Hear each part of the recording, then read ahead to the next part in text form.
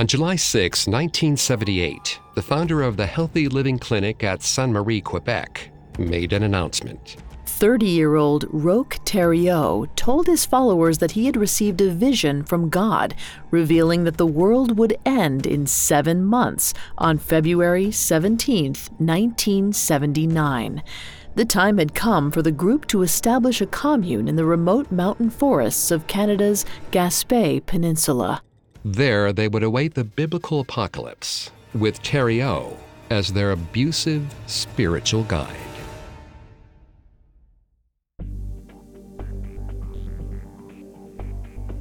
Hi, I'm Vanessa Richardson, and this is Cults, a Parcast original. This is the 18th episode in our daily series on the strange prophecies made by different cults and their leaders. Throughout this month, we're taking a daily look at the myriad of apocalyptic predictions to try and uncover what makes these revelations so appealing. I'm here with my co-host, Greg Polson. Hi, everyone. Today we're discussing the beliefs of Canadian cult leader Roch Theriault. He told his band of young followers that the apocalypse would happen on February 17, 1979, convincing them to live in total isolation in the forests of Quebec to wait out the end.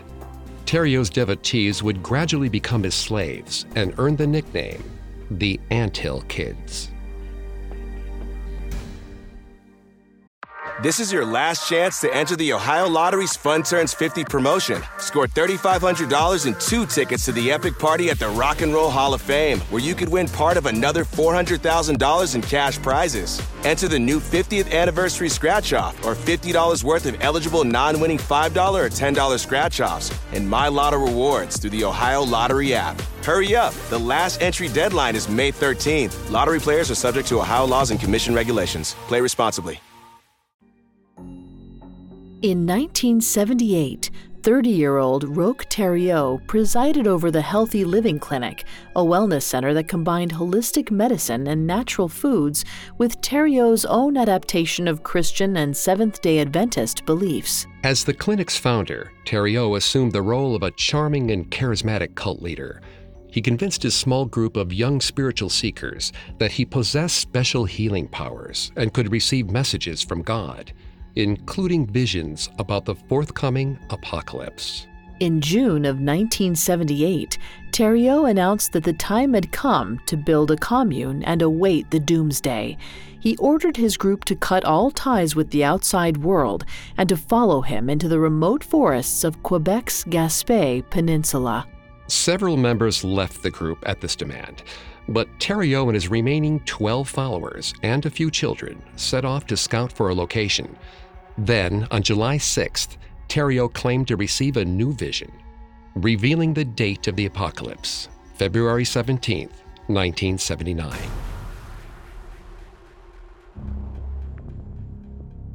According to Theriault, the doomsday would be signaled by lightning storms and boulder-sized hail falling from the sky.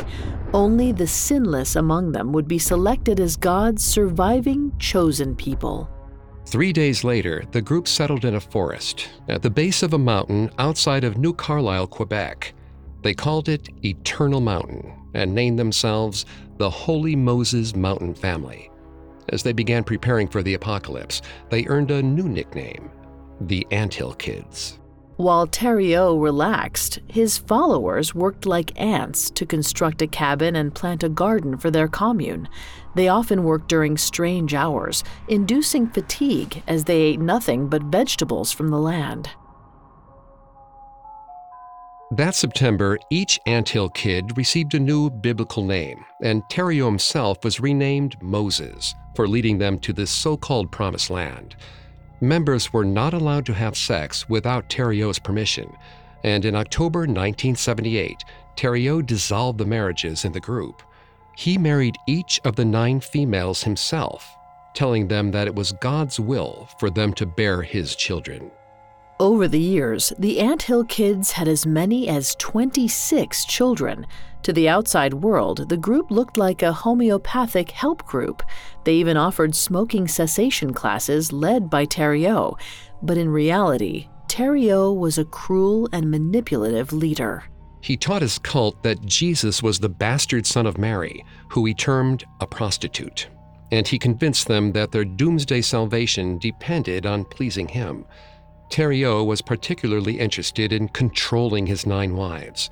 He divided them into 2 separate groups, an upper and lower class, and constantly changed his favorite, forcing the women to vie for his favor. February 17, 1979 came and went without an apocalypse, but Theriault easily dismissed this, rationalizing that human time was different from God's time.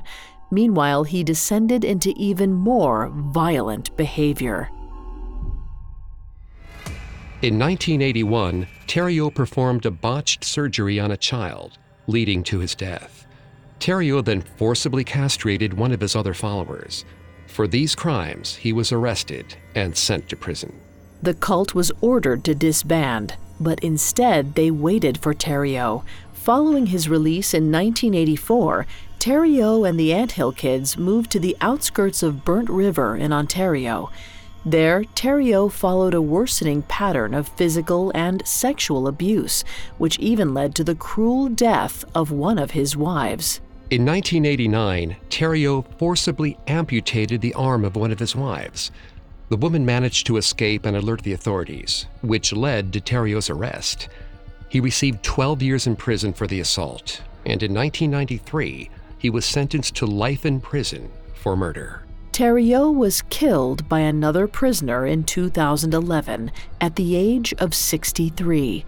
To this day, he's considered one of Canada's most notorious criminals.